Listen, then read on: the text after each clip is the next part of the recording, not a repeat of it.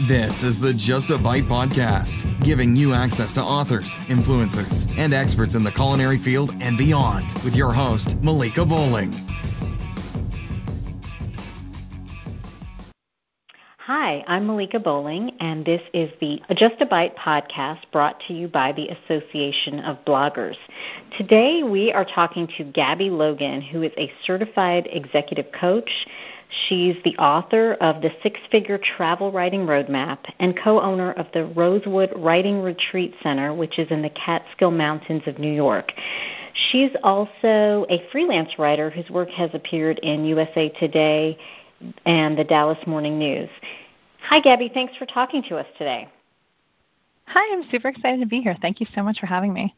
Yeah, I'm really excited to talk to you because this freelance writing is something that I've gone down this path. I'm really interested in learning more about it, and I know a lot of other bloggers who listen to this podcast would be interested in it because there are a lot of bloggers that do want to turn their career into being a freelance writer. But I think a lot of us, including myself, are just baffled by how you make a good living from this, because a lot of what we hear is that it's not easy to do that. So looking forward to hearing your thoughts on that. But first, let's start off just telling us a little bit about you and how you got into travel writing. Yeah, and it's so interesting that you were saying that a lot of bloggers, want to become freelance writers and are baffled how to do that, because I started out, before I left my full-time job, I had a food blog.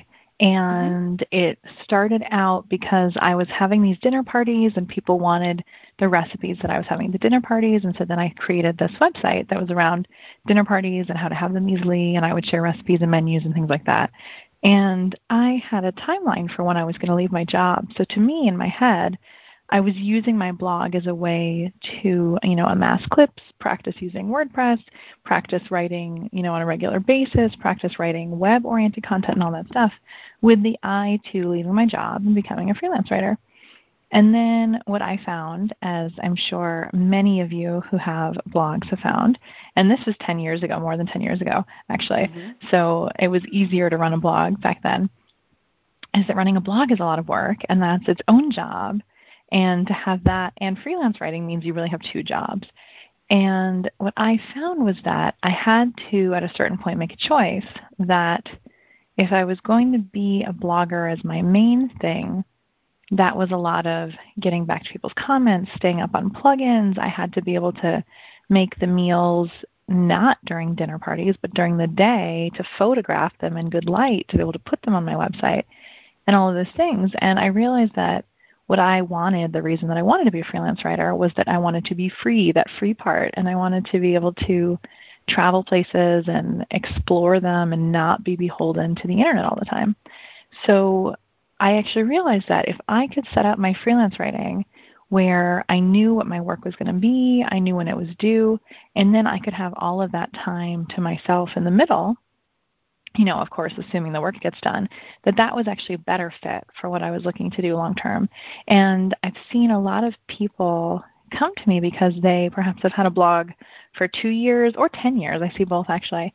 And they either started their blog for the same reason I did, that they intended it to be a springboard for their freelance writing, or because somebody told them, oh, you want to be a freelance writer? You have to start a blog first, which is the worst advice ever. If anybody tells you that, send them to me and I will set them straight. On the flip side is that people who have been doing it for a long time because they started their blog and they've been working on it and now they're looking for what's next. So I see people in both of these two spots.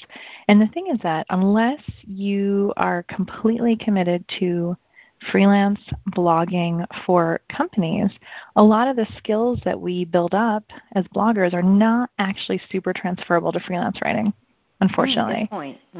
Yeah, and it's like we have such great expertise about the ins and outs of WordPress, or, how exactly Google wants posts to look these days, or what photos work and don't work, or what leads on a blog post work or don't work, what headlines get people to click and not click. And those aren't the same things that you do when you're writing, whether you're freelancing for magazines or other editorial websites, because those things are done by the editors of those websites. We're the editors of our own websites, but all of that stuff falls to the editors of the other sites who know, or at least think that they know, their audience and what their audience wants and what works on their own site. So we're kind of in a place where we have to figure out what do we bring to the table. So what that looked like for me was that as I got more into freelance writing, I started by looking for gigs online and, taking what I could find there and kind of building up my portfolio of things that I had written so that I had more clips to send to new editors I was pitching and all of that. I found that every new place that I wrote for had its own rules. So for a while, I was writing for a pretty big website that was a spin-off of a print magazine, and I was doing a lot of posts every week for them. And there was a certain way that the editor wanted to edit things. There was a certain time frame in which I had to send her ideas that had to get approved. I had to get them in at a certain time based on this, that, and time zones and all these other things. But then I had another website that I was working for where I'd send the editor a list of ideas. She might approve 7 of them, and then I can basically get them in as fast as I can or, whenever, and it'll go through some edits, and there's not exactly a time that I need to get back to them with the edits. So everyone's quite different. Mm-hmm. So what I found for myself was what made the most sense for me to actually have an income doing this was to line myself up with the places where, like I was talking about before, about wanting to travel and not be beholden to my computer all the time, where the way that those particular freelance writing opportunities worked lined up with the way that I wanted to work. Because if I was writing, for instance, for a magazine, and this has happened, if I was writing for a magazine where I had to do 15 different interviews for a series of 3 articles I was writing, and I only had 3 weeks in which to get all of that done, that's a lot of time that I have to spend figuring out who I'm going to interview, writing them and getting them to agree to get on the phone with me, scheduling that out to get them on the phone with me, and then hoping that those all get done in time, that I have more than 12 hours before my deadline to put all those articles together. And for me, that was a way to earn money and a way to get published, but it wasn't something that fit in with what I was looking for out of freelance writing. So I basically kind of got to the point where I was like, okay, I can do this, but I want to do this in a way where I have a good career. So I got really intentional about actively pitching people from scratch, and not just magazines, but also companies. So I would go through, for instance, like the travel and leisure list of the top, travel specialists. And I would pitch all the ones in the countries that I knew well and say, hey, I would be more complicated than this, but I'd say, hey, can I write your blog, or can I do your newsletter? Can I do these things? And then they were like, oh, yeah, I don't have time for that, actually. How would that work? How much would it cost? And we'd get on the phone, and I'd talk to them about what they were struggling with. And then I could put together a proposal that fit what I wanted to do. So I could say, yeah, I'll do 10 posts a month, and 2 of them will be really story-oriented because I wanted to practice writing more narrative stories. And, 2 of them will be itineraries because I thought that would be fun, and I'd want to have clips for that. And so I moved into this thing of building my contracts for freelance writing around things that I wanted to write about and types of writing that I wanted to be doing, and getting paid on the first of the month, and having the terms of who approved what and all those things work for me. So that was kind of my evolution over time as a freelance writer. And then people wanted to know how I was doing that and being paid well. And so then that grew into helping other writers learn how to do the same things for themselves. Okay. Great. Yeah, that's really interesting, because right off the bat you were saying that it's bad advice to start a blog, and that's what we hear a lot of the time is if you want to become a freelance writer, start a blog first. And that's a good point, though. There's so many things as the editor of a blog and maintaining a blog that you have to know that don't apply to being a freelance writer. But one of the things that you said, too, that I was really interested in is you said you were starting to pitch, but I'm wondering, were you writing for free in the beginning just to get the clips? Yeah, so I'm trying to remember if I ever wrote 100% for free, because it's been a little while now. I think when I still had my blog, there was some things that I was doing almost like a regular column or like guest posts, more so than writing published things for free. As soon as I wasn't working anymore, that stopped. Right from the outset, when this became my full-time thing, that everything that I do has to have an income. And that was one of the other reasons that setup isn't quite the right word, but that I had to make that decision about my blog. I had to say, being realistic about the projections of how would I monetize this blog? Would I set up an online cooking school? Would I travel and give parties? How would that work? And how long is that going to take me to earn money to make this worth it? That was also one of the things that for me kind of became a deciding factor. And that goes back to what you were just saying about, when people say they want to be a freelance writer and some person that I would love to give a talking to somewhere tells them to have a blog, the idea that you're going to have a blog and something comes out of it, I mean, I'm sure most of us know, you're looking at like a 2-year time frame. It would be great for having, your income fully coming from your blog. Like that's a semi-realistic if you work really hard, right? Having your blog, you're writing for your audience in your style without an editor, without an editorial calendar, figuring it all out as you go along. If that's how you get started with editorial writing, you're missing out on the opportunity not only to be writing for somebody who has experience with that, who has experience with putting together editorial calendars and knowing what ideas do work for an audience and being able to improve your writing and tell you, you know what, I like this piece, but this lead at the beginning of this article, it really is not as grabby as it could be. You're missing out on that opportunity on your blog, and also you're patterning habits that might not be the best that you're going to have to unlearn later. But the other thing is that you can not only get that insight, but you can get it and get paid. Because what happens when you're starting out with freelance writing, not so much with blogging and guest posting, but with freelance writing and writing for sites that don't pay, you're missing out not just on the money, but you're missing out on the things that you should be getting when you're being published, which is having an editor that's really invested in this article being as good as it can be because they're paying you money, and so it matters to them that they get the best product out of it. And also a lot of these websites that don't pay, it's on the one hand, they're often going to be asking you to submit an article in advance without pitching, which means you haven't even had someone workshop that idea with you and see if that idea makes sense before you spend the time writing it. And then often, if you send it and it doesn't work, they're also not even going to tell you why. So you're missing out on all these learning opportunities to get better in addition to the money. And so that's less than whether you need money or not.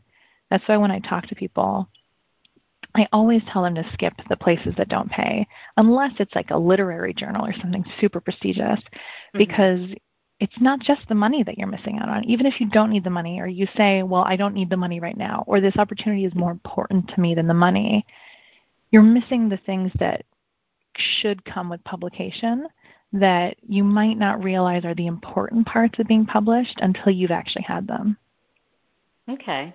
Yeah, that's really important. I didn't really think about that with the feedback. You research and you find the editor to email, and you're just pitching them your story ideas. You're not part of like a Facebook group that has editors in it where they do a call for pitches. I know there's a lot of those. So do you just ignore those and you're just kind of like, here are my story ideas, and you're just pitching them to the editors? That's a fantastic question, and thank you for raising this thing about Facebook groups, because I've seen a lot of people. When I started freelancing, there was no Facebook group where editors hang out and put calls for pitches, but I think people have gotten really reliant on this. I've heard this from a lot of people because actually, like on my newsletter, I send out a list of travel writing jobs every week, and I also have a database of how to pitch different magazines. And it always shocks me how often people ask me about pitches they're writing, and it's like only a pitch to a call for pitches they've seen in a Facebook group or something.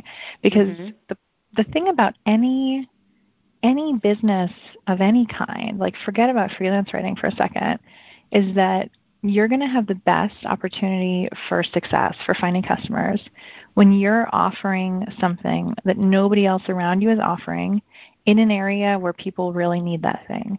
So if you're responding to whether it's a normal online job ad or a call for pitches on Facebook, you are responding to somebody whose inbox is currently being deluged with a ton of pitches about just this one thing. So maybe they have a big need, like maybe they really need a story on that topic or that place or whatever, but you have a very small chance of standing out. Like if you don't get back within the first 2 hours, you might have zero chance of standing out, for instance, because they're just sick of getting these emails. But you also are in a place where the person putting up that call for pitches is trying to maximize their opportunities to get the very, very, very best thing. So it's just a hyper competitive marketplace. And I know so many people that get no responses from those whatsoever. But the irony is that there's one person that I coach, and she has this really cheeky kind of thing that she does where she saves those all in a file, and then like 6 months later she goes and she pitches all those editors and just says like, hey, like I just wanted to see, do you need anything? Or she sends them a new pitch. And by then they probably do need something, but they don't need something anymore if you weren't one of the first 2 people to see that thing on Facebook groups. So the way that I really recommend to go about pitching, it's interesting because if you think about it, it makes so much sense, but not that many people do it. So it actually makes it really easy for you to be that one standing out in a field without very much competition, which is that you take a magazine. Let's say, I'm going to make up a totally made-up example here, but let's say you pick up your local edible magazine, and in that edible magazine, there is a section every month, which is a profile of a local farmer who's doing something interesting. Okay? Mm-hmm. So the first thing you do when you pick up any magazine that you want to pitch is you say, okay, which sections, which articles in this magazine are written by members of staff, and which ones are written by other freelance writers? Because your absolute number one opportunity to get a no is if you pitch a section that's always written by the same staff person, because it's not open to freelance writers. Mm-hmm. And a lot of people don't even check that. And then they pitch an editor, and an editor says no, and then they feel like, oh my God, I'm never going to pitch this editor again. Oh my God, that idea was horrible. Oh my God, I'm horrible. But it's because they pitched something the editor had no way to say yes to. So that's step one. And then let's say you're looking at this section that's a profile of a farmer doing something interesting, and you see that it's written by freelance writers. Then the next thing that you want to do is that you want to pitch an idea exactly for that section. So you want to find a farmer doing something interesting and say, hey, editor, did you know that even though foraging for mushrooms is a big trend right now, it's so much easier to get mushrooms when you grow them at home, and that's not a very hard thing to do when you have a mushroom kit from farmers like so-and-so. And then you talk about, so-and-so's farm and how he doesn't just grow mushrooms, but he grows mushroom kits for people to use in their own homes, so they have a constant supply of quote-unquote local mushrooms. And the editor's like, oh, we haven't covered a mushroom farmer, and certainly not a mushroom farmer who grows mushroom kits. Like, this is really interesting. This totally would work for my section. And so that's how you become that person who's standing kind of alone in the field, or the tall tree in the middle of all the grass in the field, is not just by finding an editor and finding their email address and sending them your article idea, but by looking at what are they already publishing. What do they need every single month that they probably don't have any more ideas for? That's the way that you can get into a magazine really quickly and really easily. And I did that actually. I got my first dollar word assignment in a national magazine, and it was actually a $2,000 assignment because I got paid for the photos as well. And it was a magazine that's not about travel, but it's about tea. It's tea time. And they have 2 travel sections. So they have like a big travel feature, and they also have a multiple page thing just about tea in a certain city. And I looked at what they had covered. The first pitch that I sent them was something they had done similar in the past, but they said it was a little too like adventurous for them because they're kind of like a doilies and tea type of magazine. And then the next one I pitched them was Boston, because the Boston Tea Party anniversary was coming up. But sure enough, that was such a great idea that she had already assigned it to another writer. And then the next thing that I pitched them was taking tea in Sonoma, in wine country, and kind of like high teas that incorporate wine elements. And I wrote the pitch like as a last-ditch thing. It was like the third thing I had pitched this person. And I was on the plane to California, and I was just like, hey, I'm going to California this weekend. You want this? And she was like, sure. And that was how I got my pitch. But it was because I focused on that section she was already publishing. Yeah, that's a great idea, too. And then, so have you ever had where you pitched an editor an idea and then you saw it come up later in the publication, but not by you, like it was stolen? Or has that ever happened to you? Because I hear it happens a lot to writers. I also hear people ask that question or occasionally see complaints about it. Now, there's 2 things going on here. So one is that like what I just said about that Boston Tea Party thing, right? It was Let's already say, assigned. Yeah. Mm-hmm. yeah, but let's say that writer or that editor didn't get back to me, or let's say that editor just wrote back no or something like that. Then I, as the writer, could really easily see that later and be like, oh, they stole my idea. But it's an idea that the editor already had, or that another freelancer already had. And like there was one magazine that I didn't pitch them this, but forever I wanted to pitch a feast column on a certain type of food, but I just wasn't sure if it would work. And then one year I'm in the airport on the way to India, no less, where I was thinking of pitching this story about, and there I see like the Afar feast column on exactly what I was thinking of pitching them. Editors often get really bristly when they get this question from writers because editors are in the idea business, and so are we as freelance writers, but they have to have 25 ideas for every section of their magazine and pick only one of them every month. And so a lot of times writers will pitch something, and something that has to do with that topic will come out, but it's not the same story even that person pitched. So I will say there is exactly one instance. Well, okay, there's two. There's one instance where a writer that I know saw her exact words from her pitch be used, but it was not in the magazine she pitched. It was in a different magazine that it seemed like, because it was her exact words, right? Yeah. It seemed like one editor sent the pitch to a friend of hers, and then what happened in between is a little fuzzy. So that's one really disgusting sort of thing that I've seen happen, which is not cool. And another thing that I can't tell you who it was because I was told this kind of like off the record, is that there is one magazine that has a big spreadsheet of every idea they've ever been pitched and all of the information about it for them to write the pieces in-house. Those are the only two verified times where I've ever seen this happen. Like I said, most editors that are cool people that you would want to work with in the first place are just as, if not more, horrified by this than we are because they actually understand like the copyright implications of it. But the flip side is that the really big magazines that pay even like $2 a word and things like that, have a way of dealing with this. If they think that your idea is really cool, but they just don't think that you're the person to write it, they'll pay you something called an idea fee, which is a couple $100 that they'll pay you to then go and write that story in-house. Oh, I never knew about that, and I don't think a lot of people knew about that. That's interesting. That's more like really big magazines like, I don't know if I've heard specifically of Bon Appetit doing it, but it's the kind of thing from like an Allure or an O or a Vogue or something like that. It's the kind of thing that big magazines do.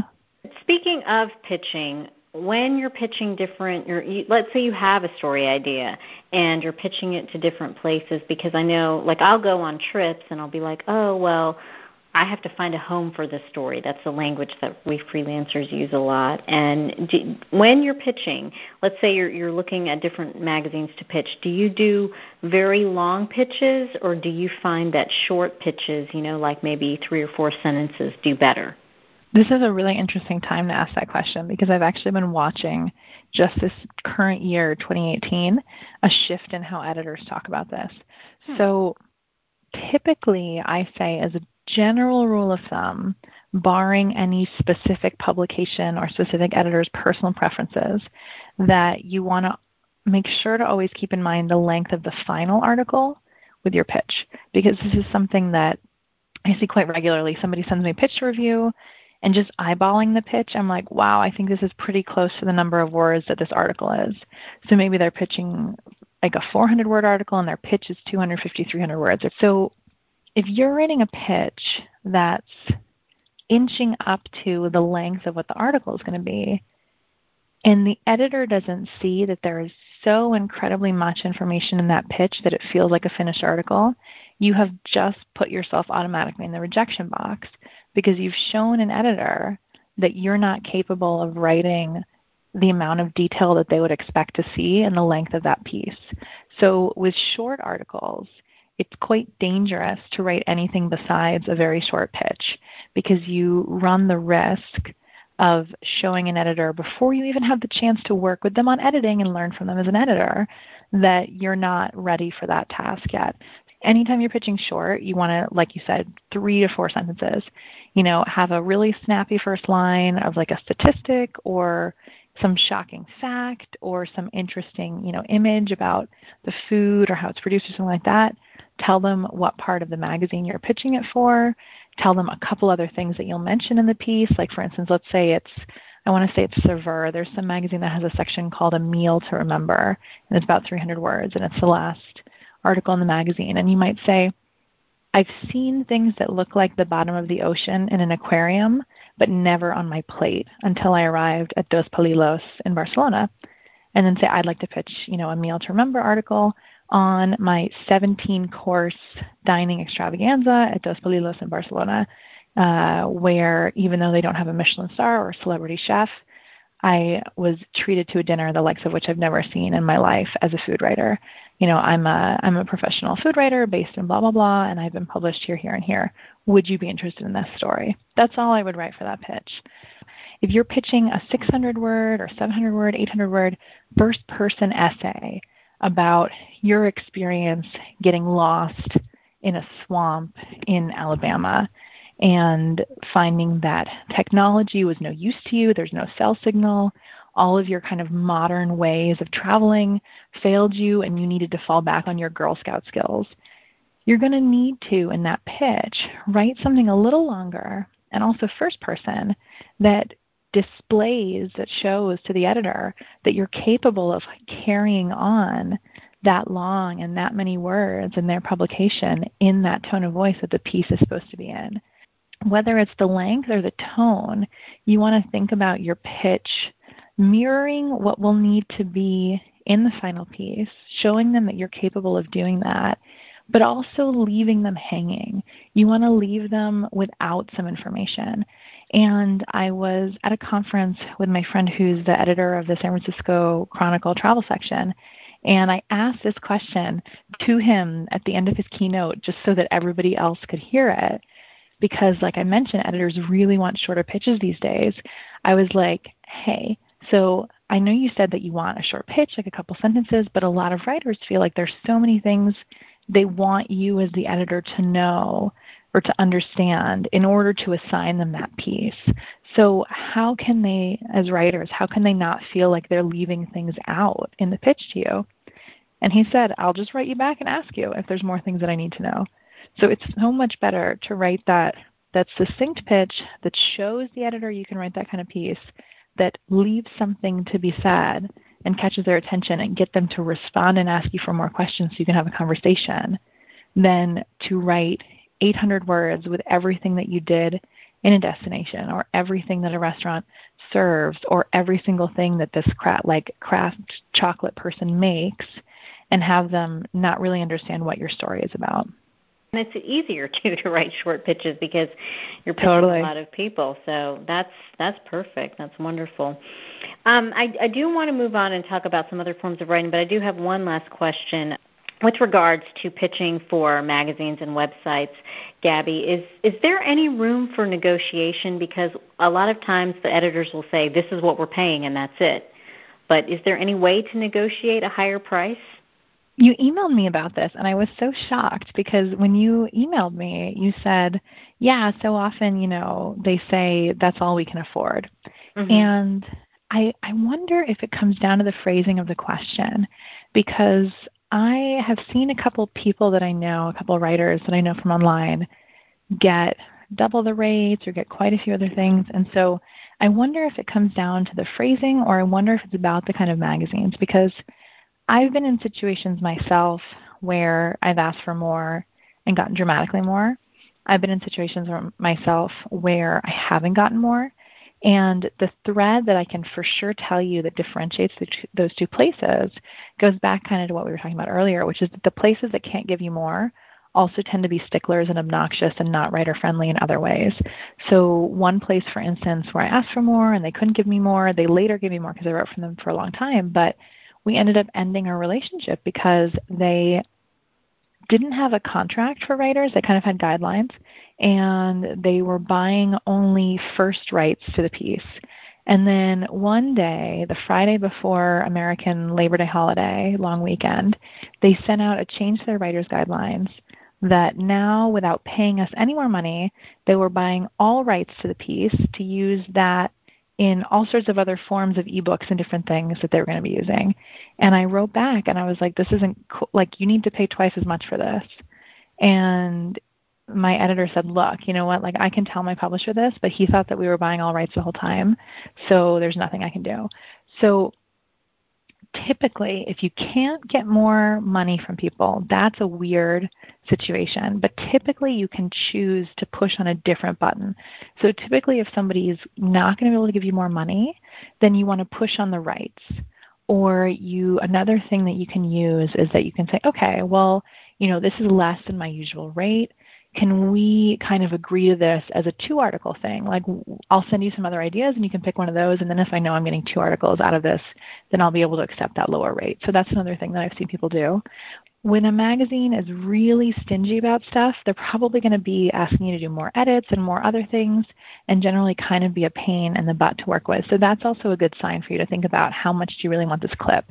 But with other editors who are in publications where they're used to working with more professional writers who will always negotiate, then you can usually say this, whether you have a quote-unquote typical rate or not. Say, hey, I'm so happy that you're interested in my piece. That's a bit below my typical rate. Could you do X? Or are the photos also included? Because if so, I'll need Z. That if you don't have a typical rate, then you can say, like, I would need this for that article, right? So there's a lot out there of what is the rate for you, and that's created by how you communicate with the editor. Good to know. Good to know. Yeah, I'll definitely keep that in mind. I think people are going to be so interested in this because a lot of people I talk with that are freelance writers, they just take whatever the rate is that they're given. But a lot of them are people that I talk with that are in these Facebook groups that are only responding to calls for pitches. So I guess we need to all start just pitching independently out of the Facebook groups. So that was terrific advice too, Gabby. It goes back to the same thing of like when you create the market versus when there's other people around.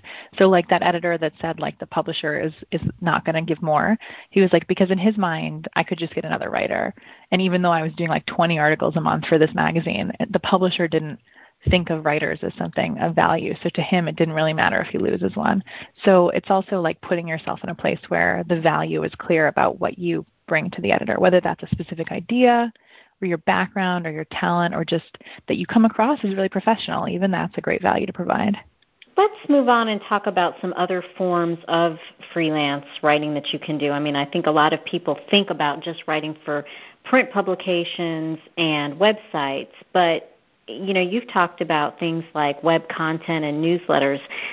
Tell us a little bit about how you would get into that, especially if you really don't have a lot of experience doing that. Well, the thing is, especially if you have your own blog, we all have experience with web content, and we tend to just not think about that as something that's transferable to a company setting. And when I talk to people who, for instance, have been running a blog for a really long time and they just don't know where to start, and maybe they're having trouble with editorial stuff. Like maybe it's not getting off the ground, and maybe it's because, as I mentioned earlier, like they're really used to writing for their audience in their way, and which is not the same thing as writing for someone else's audience. So in those cases, it's really useful to think about how you are with your blog and all of the different hats that you have to wear and all the different things that you have to do and the different SEO and plugin and Pinterest and whatever updates that you have to keep on top of, and how you are not able to be on top of all of them all the time as much as you feel like maybe you should. And then to think about somebody who, for instance, runs a food tour company, and to think about that for them to run their food tour company, they not only have to be up on just these HR aspects of hiring people and what, do they have to provide these people benefits, but also what type of insurance do they need? If people are paying them to go into other people's establishments and order food, what do they need to do in terms of the buses? How do the buses, where do they come from? Who drives them? How do they schedule that? Like what's the insurance on that? What happens if a bus breaks? And so on and so forth. And then think about the fact that for these people, their web content is like at the bottom of that pile, right? Mm-hmm. It's not, they're not going to get sued. Nobody will, hopefully. No one's going to die. Like, it's such a smaller fire for them. So even if they theoretically know that they probably should be doing something better on their website and that they would get more business if they did that, they don't really have the time to figure it out. So however much experience you feel like you don't have in terms of bringing this over. When you look at yourself against the type of people that you want to approach to do content work, you just know so much more about this stuff. I just 2 weeks back was at this conference for tourism boards for the directors of marketing for tourism boards. It was a big digital marketing conference, and there was great big people there. There was Denver and Philly and big cities and states. I was sitting next to the director of marketing for the whole state of Montana, which is hosting a blogging conference next year. And I was talking to these people, and for instance, there was one talk that somebody gave on email marketing. Mm-hmm. This person has a list of, it's like a top 10 city. I won't tell you which it is though, but this person has a list of about 28 or 280,000 people. They don't know anything about those people. They have one pop-up form on their website that you can sign up to get on one newsletter. And they don't know if these people are local. They don't know if they've already come to the city that I'm not going to name. And they don't know if they're in the middle of planning a trip or if they're just thinking about it. So they send all of them the exact same information, and they only send it out twice a month because they don't prioritize enough to put somebody on their staff to send it more than twice a month. And this is like a huge city that could be doing so much with their email marketing, driving so much bookings. It would be really easy for them to share content that's being written about them, not even on their own website, but other places. But they just don't know how to do it in a way that's efficient. They're using like a really janky old email newsletter system that doesn't even really allow them to tag people. They don't really have the facility to make separate forms and all these stuff. So if you have any sort of email marketing going on your newsletter, on your website, you know more than this city, which is one of the top tourism destinations in the U.S. Part of feeling like you can approach those people is first just understanding your own value. And then the second part is just to go online and look and see who needs help, and to go back to what we were talking about before, just write them a pitch and say, email marketing converts this much more. All of the statistics show that email marketing is the way that consumers, prefer to hear from brands they love rather than Facebook ads and this, that, and the other thing. And then you say, I can help a company, tourism board, whatever, like you, with your email marketing by making sure you're on the right system, creating a clear content plan for what we're going to put out in our newsletters, and filling that every week and dealing with any responses as they come in. Do you have 15 minutes for us to hop on the phone next week and talk about this? And there you go. And then you're starting to talk to prospective content marketing clients and getting paid 4-figure contracts on the first of the month every month. The tourism boards, they have money to spend. In food, the food lobbyist groups have a lot of money to spend. I mean, like that's a great, like the Dairy Farmers of America, like those people are great. And I know a lot of people who make a great living doing photography for them or blog posts or white papers or whatever that is. So, Gabby, tell us about like your schedule and what do you do? Like, are you traveling on your own and then you pitch articles afterwards, or do you go on press trips, or how do you generate your story ideas? It's changed a lot for me over time, but I tend to be an independent traveler for a couple of reasons. One is that I want to be able to find things on the ground in a destination that I wouldn't know about online. And I find that if any of you on this listening to this call that have been on a press trip know, you don't get such deep opportunities for information even with the places that you are visiting. You have 12, 15, 8, however many people trying to interview the same business owner or trying to get the same photo. You have to be somewhere else in 15 minutes. You don't have time to wander around and explore and ask questions. So I like to travel by myself also because I feel like I find more interesting stories that way. But I do occasionally go on trips, and the thing that I do find useful when I go on trips is, and it's kind of a way that I evaluate what trips to go on also, is access to things that I would never have done otherwise. So I remember there was one trip in Spain where I was in a part of Spain that I kind of thought I knew. And we went to all these areas that I just didn't know anything about. I'd never heard about. I don't know how I would have found out about them otherwise. And without a translator, which was a bit interesting. But we got to chat with people who run, for instance, like there was a big reserve where they're trying to revive the native chestnut tree population, which I think had been decimated by people using the chestnuts for furniture or things like that. And they were trying to kind of revive the chestnut as a local product and things like that.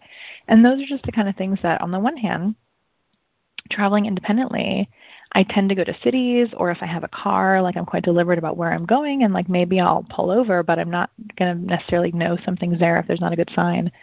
So I do a little bit of a mix, but one thing kind of related to this that I often get asked is if I have ideas or if I pitch ideas before I go somewhere versus finding them afterward.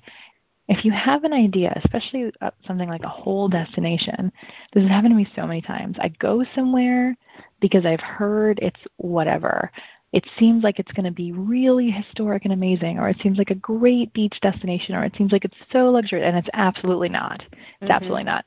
I went to Detroit a couple of years ago because I just kept hearing about Detroit's so cool and these great hipster places and maker movement and all these things. And we did find some great stuff, but not in enough of a saturation that I would send most types of travelers there and say, you want to go here for this thing. Like it was too scattered and you really had to go to specific things, and it wasn't like you could just walk around and discover things.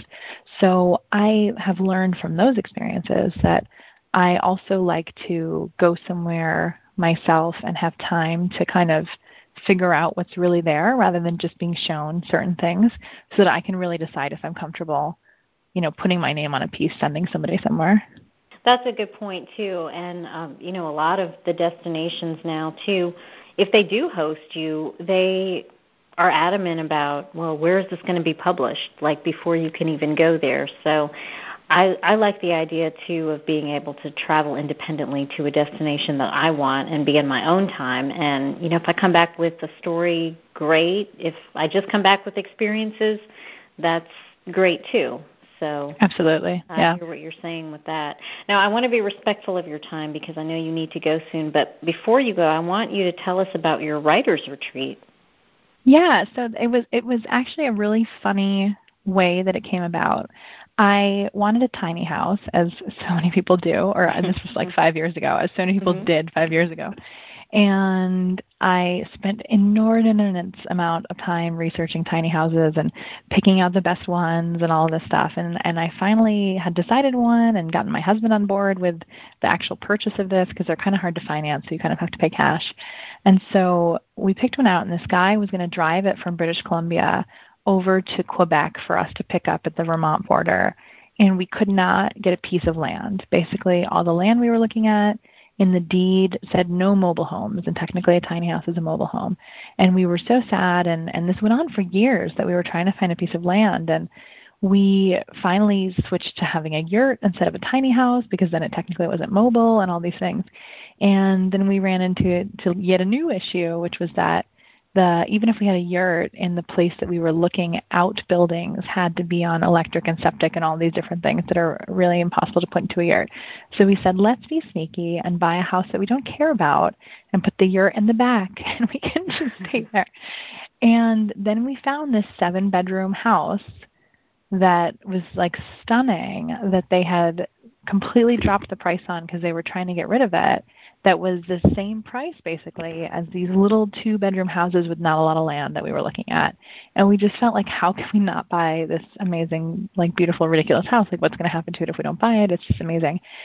We got this house that has 7 bedrooms and a 1,400 square foot built-in pub and sauna in the basement and all this crazy stuff. Oh my gosh, it's not like some haunted house or something, right? Like that's why. No. It's like it's only been in one family. It's like this mid-century executive home. There's like an outdoor dining space, and we've made a little farm there and everything. No, it's not haunted at all. It just was one of these things that the father of this family built it, and then when he died, it passed on to his daughter, who was too old to really use it and was living in Florida. And it was just like this time capsule when we went to see it. It had all this beautiful like 1950s furniture and all this stuff. And so now we use it to run retreats. So I do writing retreats there, and my husband does as well. And like I said, we run like this farm on site. So all the food for retreats, like I do all the cooking, and it'll be basically like 15 minutes before lunch, I go out and I cut the lettuce, and that's what's going to be our salad or the leeks or whatever it is that I'm pulling.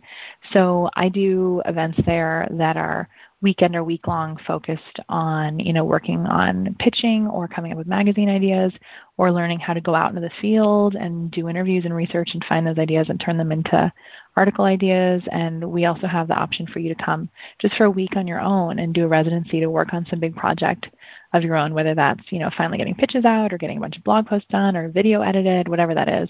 And if I'm in the country and local, then there's also an option to add that I'll prep all the food for you from our garden and stuff like that, so that you don't have to worry about your food and you can just put your head down on your laptop and focus and get a bunch of stuff done.